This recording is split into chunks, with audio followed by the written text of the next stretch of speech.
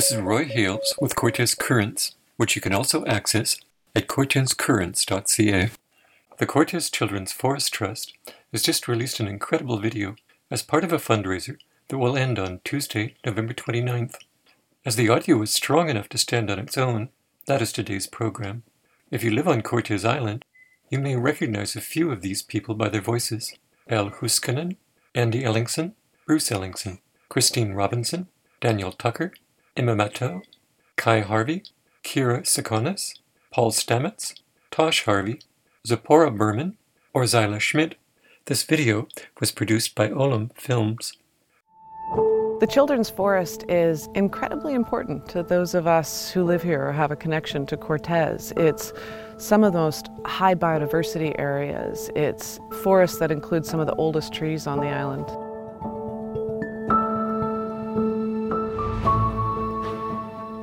When we first heard that the area was going to be logged by outside logging companies, we were devastated. And it was really one of our first conversations about how do we as a community engage in the decisions that affect our futures.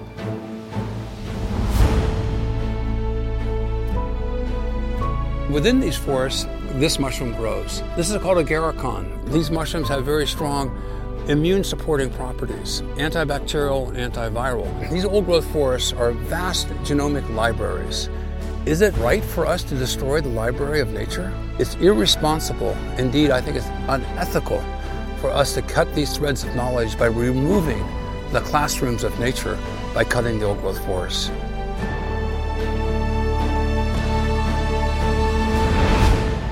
The Children's Forest is a nonprofit organization seeking to purchase 5 parcels of land from Mosaic Forest Management right adjacent to Carrington Bay Regional Park on Cortes Island. It is a very significant ecosystem right on the verge of 2 different biogeoclimatic zones encompassing mature second growth forest as well as pockets of stunning old growth. It is not only a very ecologically significant place but also a very socially significant place for the island community.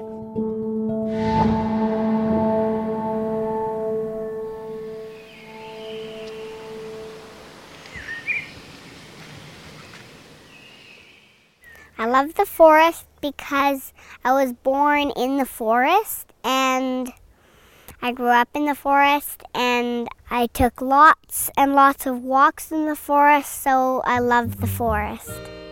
They smell a lot like almonds. Can I smell? Cyanide.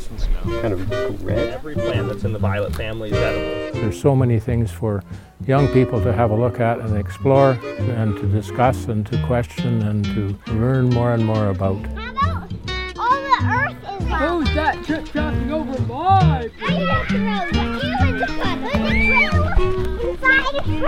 So you go out into the forest with children and they can explore the old-growth forest as a classroom.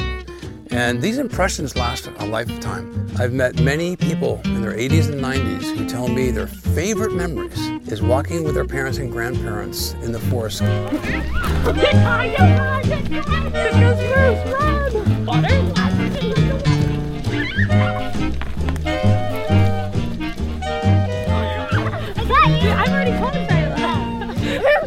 I think the Children's Forest really, the idea of it is to ensure that, no matter what, we do have a place where kids can come and have those experiences and come and run around and play and connect with nature. I definitely can see how important it's been in my development as an individual. I have come here so many times over the years with so many different people and as so many different versions of myself, and I think it's really beautiful how I can see so much of myself in those younger kids, and the games they play are the same games that we played when we were younger, and it really fills my heart to come down here and see kids experiencing this place and loving it the same way I do and the same way generations above me do as well. I don't want the logging company to cut down the forest, and I want the kids and everyone that lives today to own this forest. I'm happy to be part of the Clahoose, and most of the things that I use when I'm with my people, it's mostly made from this forest. Like this hat, my drum, my drumstick, it's all made out of the forest. the forest on Cortez is super important. This island is sitting right at the transition zone between coastal Douglas fir and coastal western hemlock. We have a lot of sensitive ecosystems on Cortez. They did a mapping survey in the 90s and we have all of the sensitive ecosystem types, which means we have a lot of habitat for rare species. Also, these trees, they get really big in our climate and they sequester carbon for a really long time. I think it's really important that we maintain places like the Children's Forest in the future so other generations can experience the biodiversity and the beauty that this place has to offer.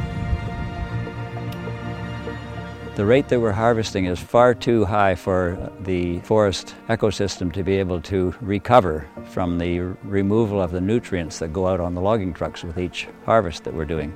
We're going to have to live with the results of whatever goes on in the forest here on this island in the future. So we should be part of the conversation about how they're managed. One of the things that makes this forest the most remarkable is the relationships that are happening here. And it's the relationships with the forest, it's the relationships between the children and the alumni, and the intergenerational relationships that happen.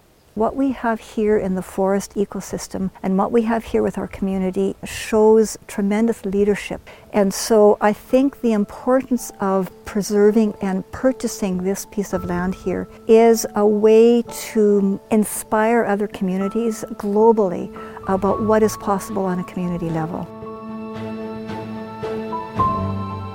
There is just really no space for industrial logging in the Children's Forest. We all see how ecologically and socially significant these lands are and how that fosters just a holistic perspective in people's lives as they grow up and to the humans that they are. We have a unique opportunity here, folks. We need to save the Children's Forest. It's part of our heritage, it's part of our destiny. And I think our descendants are calling back to us, watching and talking to us now that we need to do everything we can to protect these last remnants of the forest that give us such joy and pleasure.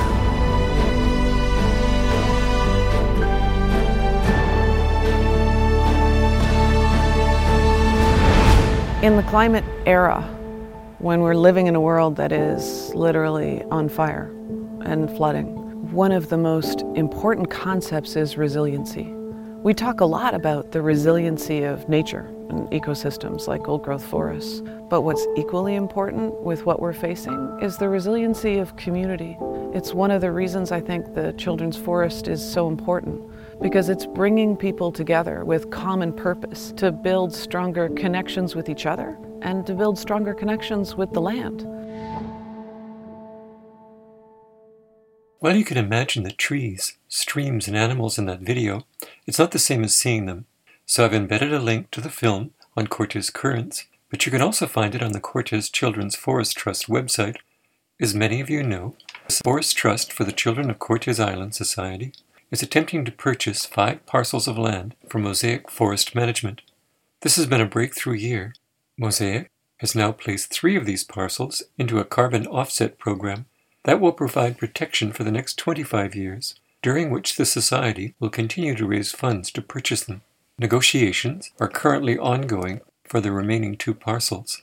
The Children's Forest Trust released this film in hopes of raising $10,000 to pay for the valuation and assessment needed for the final stage of negotiations. Donations to the Children's Forest Trust are fully tax deductible, and you'll be provided with a tax receipt for that purpose. They're also offering a copy of The Forest Alphabet, Artistic Visions of a Forest in Trust to the Children, to anyone who makes a donation of $100 or more. You can find a link to the donation page on the Cortez Children's Trust website or in the written version of this article. This is Roy Hales with Cortez Currents. Goodbye.